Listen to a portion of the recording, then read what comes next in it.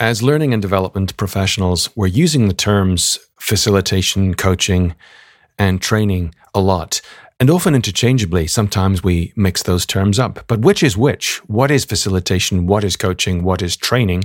And when should you coach or train or facilitate? Today's guest is going to help us with that. His name is Pepe Numi. He's the founder and managing director of Grape People, and that's a Finnish company which is based obviously in Finland and has helped over 15,000 students over the years, since 2003 in fact, to become facilitators. Pepe is also the author of The Handbook of Professional Facilitation, full of theory, tools, and design, approximately 450 pages covering everything you need to know to become a top professional facilitator. So in today's episode, what exactly is facilitation? Which kinds of clients of yours and mine need facilitation? What are the differences between, say, training, coaching, and facilitation? Which skills do you need to become a world-class facilitator? And of course, which kinds of work, which kinds of challenges are best suited to facilitation as an intervention? This is the Training Business Podcast. Hey, and welcome to the trainingbusiness.com podcast. Every week, we bring you exciting news and interviews with training business experts and training business entrepreneurs from around the world. Thanks for tuning into today's episode. Here's your host, Mark Garrett Hayes. Hey, welcome to the show, another episode of the Training Business Podcast. This is the show for people just like you and I. If you're an active practitioner, if you are someone who calls themselves a trainer, a facilitator, a coach, or even a consultant, if you work with people helping them to be the very best that they can be through your programs, your workshops, your expertise, then this is the show for you. And the goal of every single episode of the show, every Thursday in fact, is to help you to start to grow and to scale your business. Sometimes with guests on the show, sometimes it's a solo episode like it was last week where we talked about hybrid and the implication for hybrid training in the future. Today is focused on facilitation, and it's my pleasure to welcome Pepe Numi from Finland to the show. Pepe is the managing director and is also a trainer and active facilitator for grapepeople.com. That's grapepeople.com. I'll provide addresses, links, etc. in the show notes, and you can find today's episode both on your podcast platform of choice as well as on our website, which is trainingbusiness.com. Pepe, hi, welcome to the show. This is absolute Mark. This is my pleasure. Thank you. It's my first time having someone from Finland on the show. So right now it's 2 hours, you're 2 hours ahead of me, and it's Friday the 19th of November. So it's a chilly morning, I'm sure, in Helsinki. Well, it's not too bad yet. We don't have snow yet. The nights are freezing. During the day, we have probably +4, +5. It's a bit gray. So we're waiting for the winter. Actually, most of us like the winter, the cold and the snow. It's beautiful. Okay, rather you than me, that's for sure. So the reason I have you on is because you're managing director of Grape People World. And it's an unusual name, I have to say, but you have quite a history in developing and training people in your part of the world. Just describe to us how you got into the training business and what Grape People World does, the kinds of companies you work with, and the facilitation and leadership training you deliver. So I used to be working in startup companies. This was in the 90s. And I worked a lot in Estonia, Russia, starting working for the big companies. And I thought there was a problem. You know what I'm talking about in Mark? Big organization, it's a mess.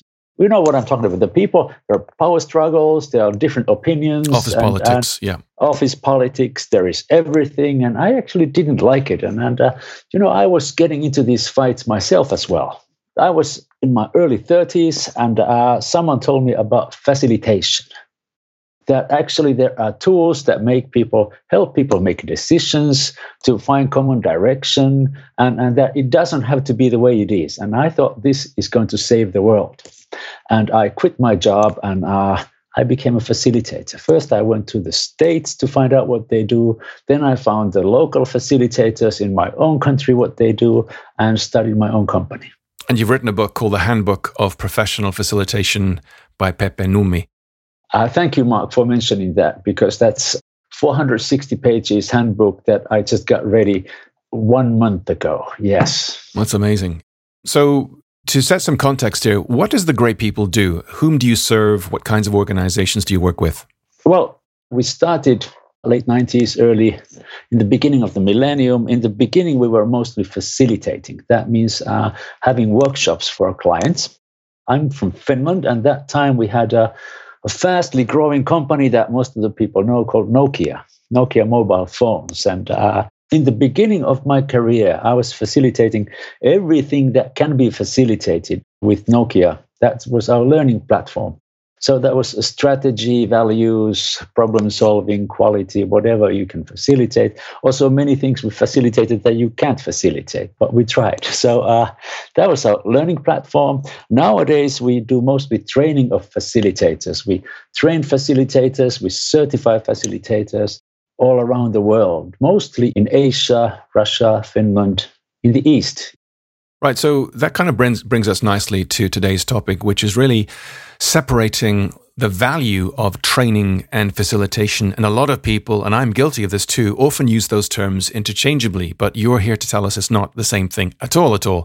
And one of the chapters in the book, which I focused on, and a page specifically, was the context of being neutral. That when we are facilitators, we're not there to show any preference for the group's ideas. We're not there to give solutions to someone in the room. If someone's engaged us as a facilitator, not a trainer, but often we can do both. There are different skills. We can do both as competent people. A content-neutral leader is there to ensure that the workshop proceeds, that ideas are heard, they're voiced in a neutral environment. What are your thoughts about that in terms of, for people listening, first of all, separating the value of facilitation from the value of training? Okay, so let me first explain you a couple of words about how I see the difference. And actually the training and facilitation, they're both valuable. They're just used for different purposes. And I'd like to just explain a couple of words, give maybe some examples. So first, I went to school, and I had my favorite teacher. That was a history teacher. He was telling fantastic war stories, absolutely fantastic war stories. As a young guy, I loved his stories. And when the bell rang, school bell rang, he finished in the middle of a sentence. And the next week, he continued from that same sentence. He finished it the next week. He had a fantastic memory of stories. He even remembered his own words. But there was no process, no learning process. And I think the trainers learned already in the 50s that about learning cycle, about the impact of the training becomes a lot stronger if you have exercises and discussion, so that takes the learning deeper. So a typical trainer would have some content and some exercises and questions to make the learning more impactful. So I think this is a typical trainer has content and has some tools to kind of take the people deeper. This is how I see a trainer. Mark, is this all right with you, definition? Yeah, I think often trainers are people who have ideas, firm ideas as to what they want to impart. They have a structure in their minds. They have a plan for the day. They have content they want to cover.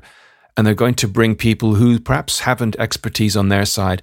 Facilitation, to my mind, as a facilitator, I'm there to actually help the group to decide what to discuss and in which order to discuss things, and then to find value in what they've come up with rather than what I've actually planned to tell them. Is that fair to say? Yes, exactly. I think the world has changed. Nowadays, you go to organizations, there are all kinds of experts. There is knowledge everywhere. And the question is anymore that, well, the knowledge is not always in the trainer. The knowledge is often in the group. So this is when you use the knowledge of the group. It's interesting. You do leadership training, for instance. It is often the trainer who has the least experience in leadership. So quite a common case. And so facilitation is about using the knowledge of the group, getting everyone involved, getting their ideas, and helping them make decisions together. So I think this does not take the value of training, but the facilitation is used in a different situation. Facilitation is used when you're co-creating something. You are discussing something common topics. You have common problems you're solving. Maybe if the group doesn't know, you have a training for them. If they don't know, you train them. But when the knowledge is in the group, you actually use facilitation to bring up the knowledge and to make common decisions. So what kinds of subjects are natural areas where facilitation is the preference rather than training? Are there particular topics where you'd say this is something that requires facilitation more than training as an intervention? Yes, definitely. If we talk about strategy, the strategy consultants might disagree with me, but because they know. But getting everyone aligned on the strategy, you actually need facilitation to focus the people, definitely. Keep the focus. People have also a tendency of losing their focus. They start working and they start doing something else. Facilitation is about bringing the people together again to get more energy, synergy, and team development. You cannot tell the group how to work together. They actually have to figure it out themselves and make the kind of the ground rules and agree on the ways of working. So team development, definitely. Values, I think process development. Also, you are finding in an organization, let's say that there is a sales process, find out kind of the spots that need to be developed and then making a plan how to do it. So process development, strategy development, team development, those are natural areas where facilitation would be quite appropriate as an intervention.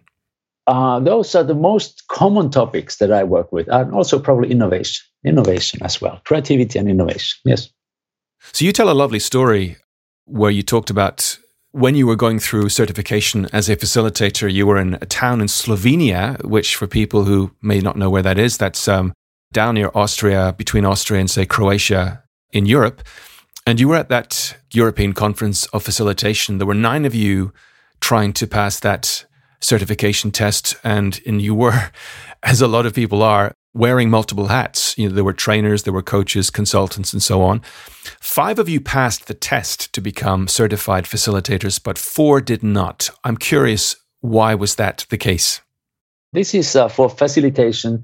I think you can make technical mistakes you can do, but probably the role of a facilitator is the most important thing is keeping the role. So that these 4 who didn't pass, they were consultants. And consultants typically, when they work with groups, they actually get groups' ideas, but then they make their own decisions how to use the ideas. So they were like getting the group ideas, they were showing preferences. Hey, that's a good idea. Let's work and continue and work with this particular idea. They were grouping the ideas their own way. Facilitators, if they group things, if they really need to group things, if they make categories, you ask the people about the categories, but actually they were kind of categorizing things, and people lose the focus and the logic when someone else is doing it for them.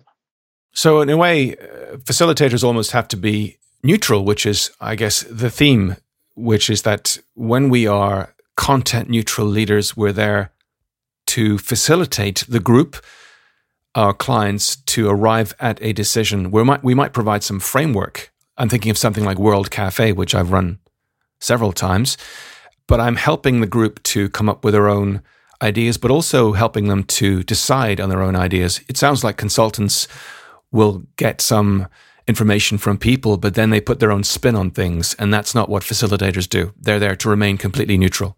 Yes, and maybe the key idea behind neutrality is that typical chairman of a meeting speaks 70% of the time.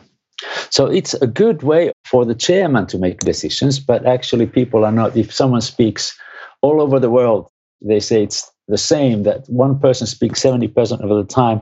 You're not really making decisions together. You're not really using the group knowledge. And that is why when you remain neutral, the likelihood that you get people to speak their opinions and ideas, yes, it's much more likely to happen. Could someone use facilitation within training? I mean, could you say have a training program or a training workshop, but use facilitation as a skill within that training session? Sure. Facilitation can be, I think, the more there it's adult learning, the more you can use facilitation in your training. So for instance, let's say that I have make a presentation about leadership.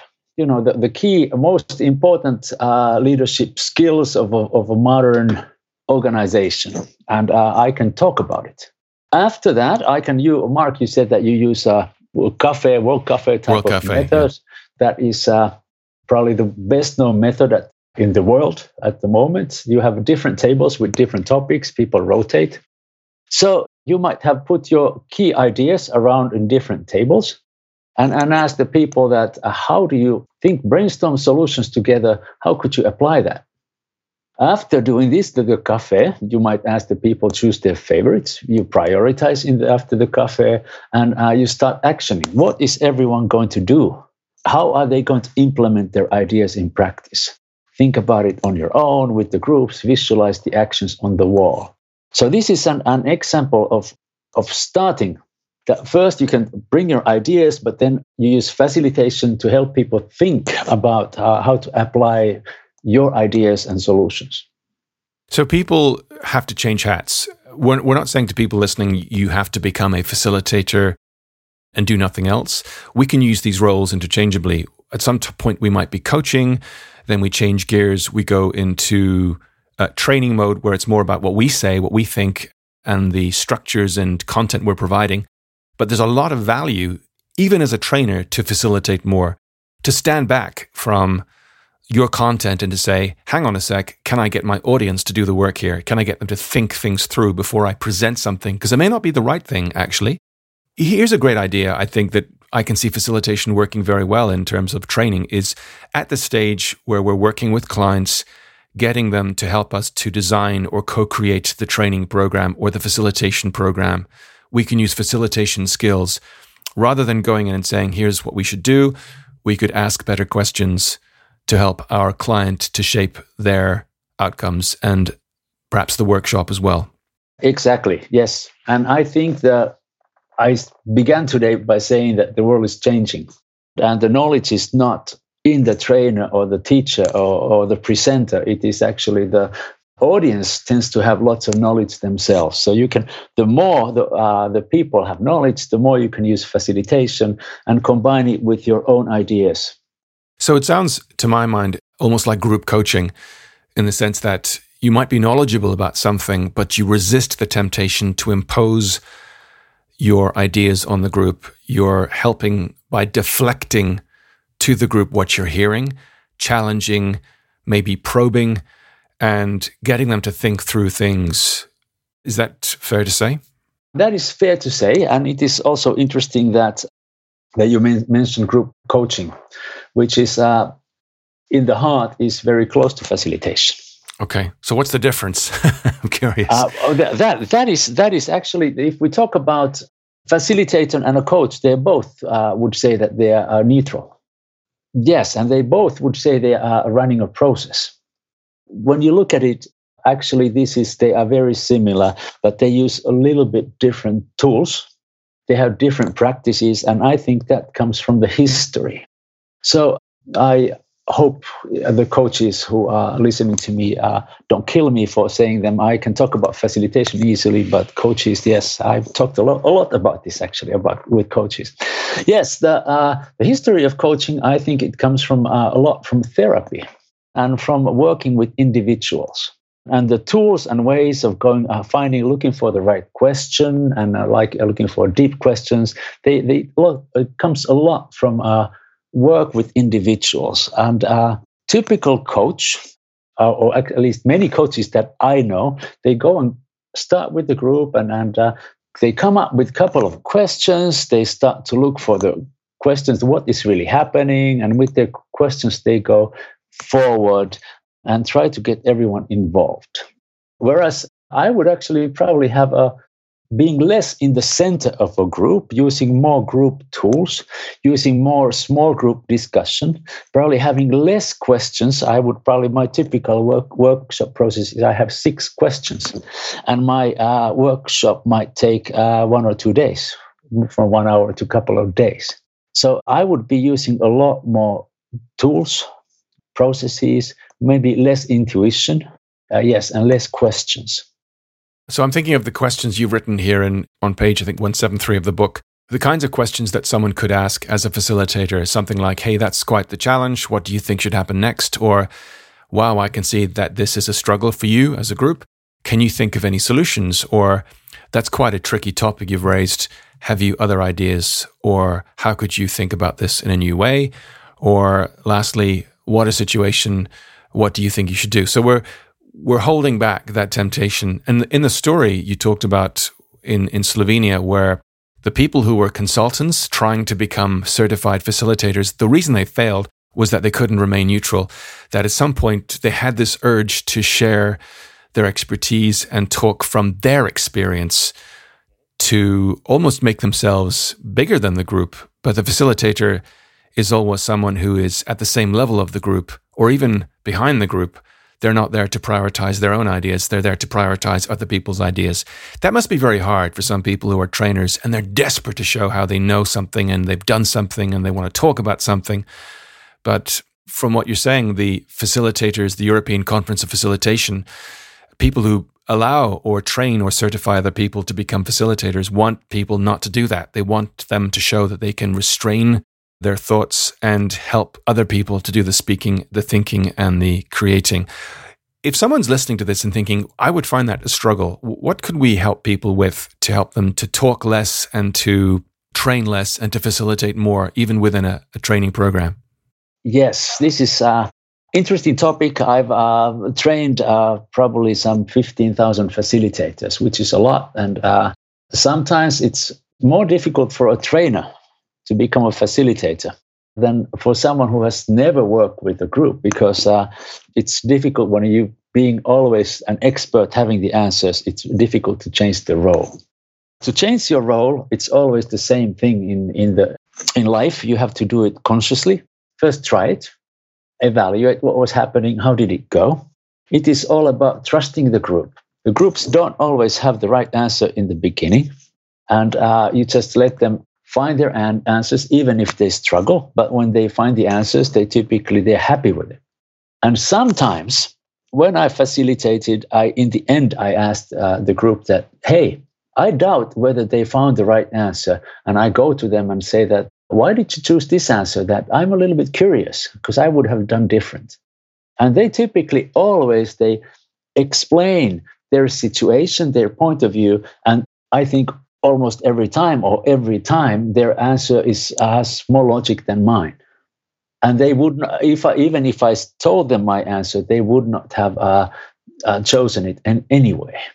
Right. So we're looking here to show a little bit of modesty and to say, even as a trainer, even if I know this subject inside out, and you perhaps do listening to this, you never know how people will amaze you. They might just come up with something better than you, something that's more specific to them. So it's being humble, I guess, as a facilitator. It's being humble. And sometimes it's true that you might have a better answer than the group, but it's still not the group solution. And they are not going to implement it as long as the group doesn't take ownership for your answer. So they might not be ready for the better answers yet. They might just be taking the first steps. And you just have to trust the group that they are doing the best they can. So I think there's some danger here. If we're not clear up front with what we're going to do with the client, people might say, well, I was expecting you to tell us what to do. Instead, it sounds like you're asking us a bunch of questions. We could do that ourselves. We brought you in to help us to change something, to implement something, to design something. But actually, all we've done today is just run a talking shop. How can someone sell the value of facilitation to a client that pushes back and says, no, actually, I want you to tell us what to do? So this sounds like a familiar case. That's happened to me. My client wanted to create a culture of leadership, kind of agree on what kind of leadership culture we want to have in this organization. And this, I was facilitating this. And it's all about, yes, you cannot really bring a culture from outside. You have to facilitate the culture. So I start with the group. I thought I explained very clearly I'm a facilitator. Then I start asking them questions. And at some point, it becomes a big mess. People are not happy. They wonder why they have to talk about this. And then we stop and we start talking about it. And one of the participants says that Pepe, we came here to hear from you. What is good leadership? And you are asking us. So we actually had to have a good talk about difference between training, facilitation, what we're really looking for, sometimes the people are not ready for facilitation, and you might actually have to give them some content. Yeah, that's a great point. That's a great point, Beppe. People sometimes do not know what they need, and they don't feel something's right for them, or even facilitation's the wrong thing at this point. It might even be the wrong point. The people who don't know much about leadership, they actually might need a little bit leadership training to even to develop a leadership culture. They might need some information to understand it better. Most of the people that I work with today, they work in organizations. The organizations do lots of leadership training. They know all the key concepts. They have their own experience with leadership. And to develop their leadership, it would be, I think, in most of the cases, just asking them how do they want to develop their leadership, asking them to create their own goals and making solutions. It's more effective. So I think people listening to this today will have taken away quite a few things. We can certify as facilitators, and you gave a talk recently at the Facilitation Summit in 2021. That was back on October 15th. And quite a few of the people in my network were actually at that event. So for people who want to become facilitators and not just continue as trainers, or even be both, what would you say? Where would they go, and why should they become facilitators? All right. So the first thing is that if you are a trainer and you also can, if you can also be a good facilitator, the organization, I was just talking about leadership, that there are many leaders that actually you can, instead of a training leadership, you could actually just do a workshop for them. So if I'm a trainer, I can do both. I can facilitate. Maybe the first is my first training is about what is leadership, what is good leadership. My second training, if I do a long process, might be just a review, which is purely facilitation. That what are the key challenges in my leadership today, then about solutions and making a new action plan. So combining these things gives you more flexibility. You can make longer processes. First, you do a training, then you do a little bit facilitation, couple of workshops, then you might add into your process some coaching sessions for some of the leaders. It increases the quality of your training. And yes, did you, Mark, also ask me what to do? Yeah, so if I'm thinking if someone wants to become a certified facilitator, you gave that talk recently at the IAF event, the Facilitation Summit. Where does someone go to become a formally certified facilitator? So to become a formally certified facilitator, it is the IAF, the International Association of Facilitators, certifies professional facilitators. Also, my company, Great People, we have a program of certified facilitators, which is endorsed by our local government education bodies. So, so there are companies, private companies offering that. I think first, to become a facilitator, you need to learn the basic tools. So you take a training. There are many good companies offering good training with tools. Then the certification, you actually need to get feedback on your skills, to see how you are compared to others.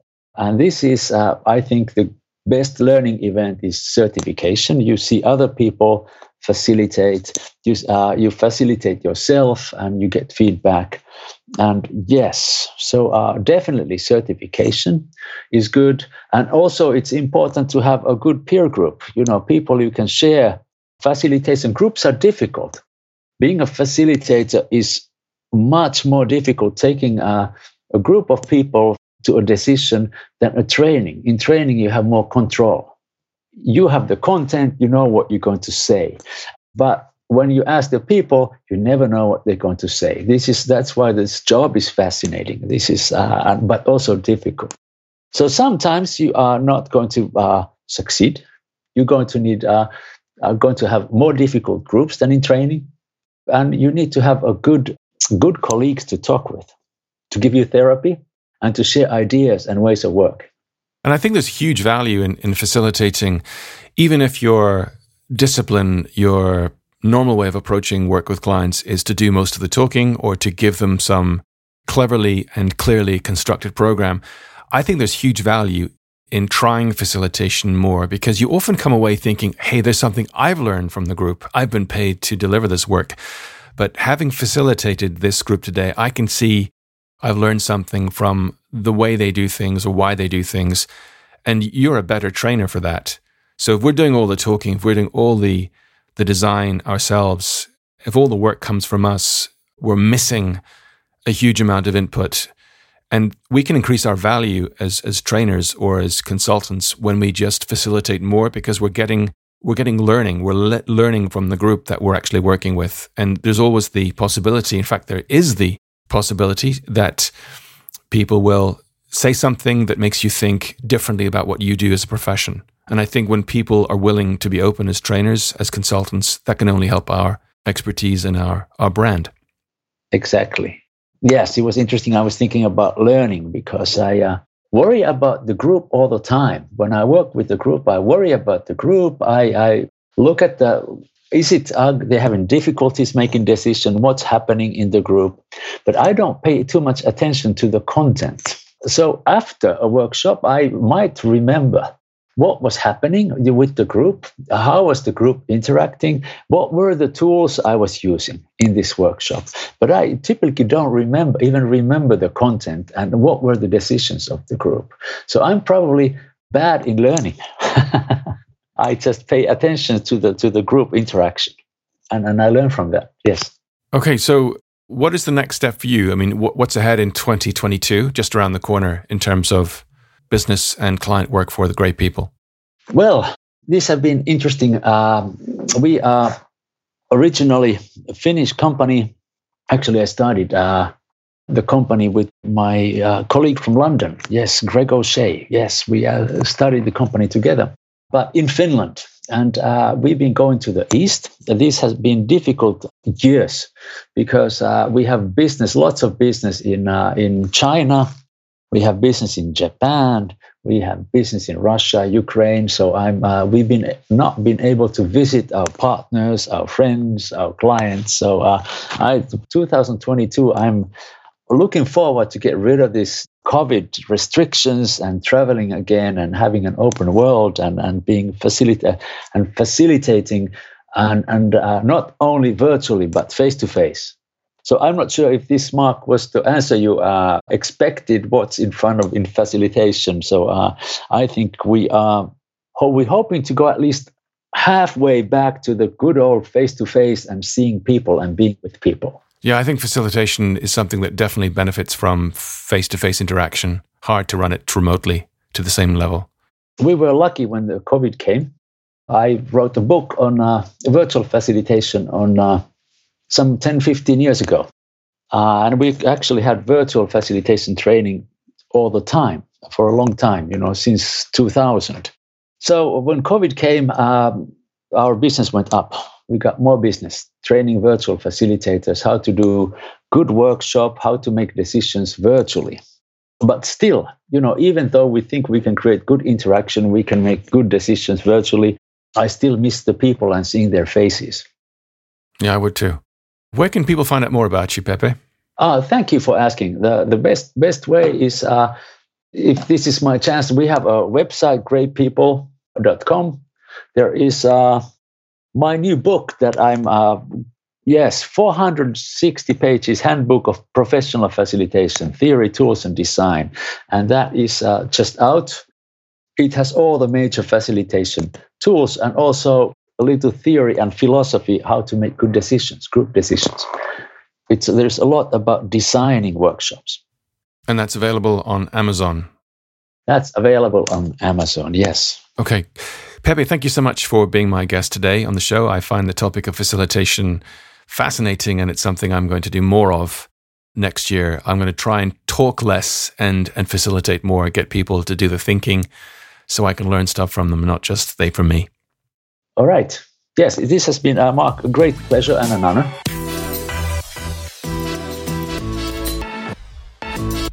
A huge thanks to Pepe Numi for being my guest today on the show. And I think you've got loads from that. I did too. Learned all about the context of facilitation, which kinds of work are, I suppose, obvious vehicles for facilitation, when to apply facilitation.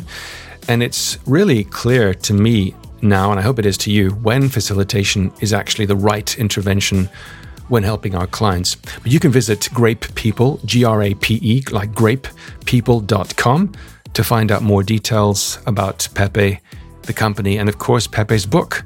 And I'll mention those in the show notes and add that address to the website, www.trainingbusiness.com. Thanks for your time today, and I'd love to know that you're finding value in the show, so please email me directly. That's mark@trainingbusiness.com.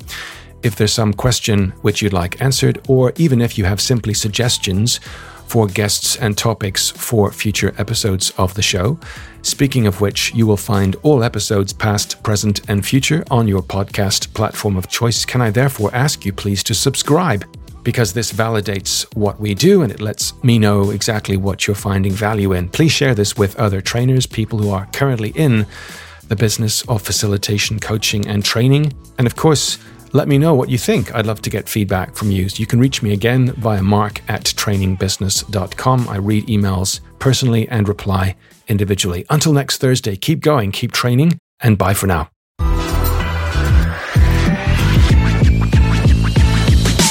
Thanks once more for listening to this episode of the trainingbusiness.com podcast. See you next time.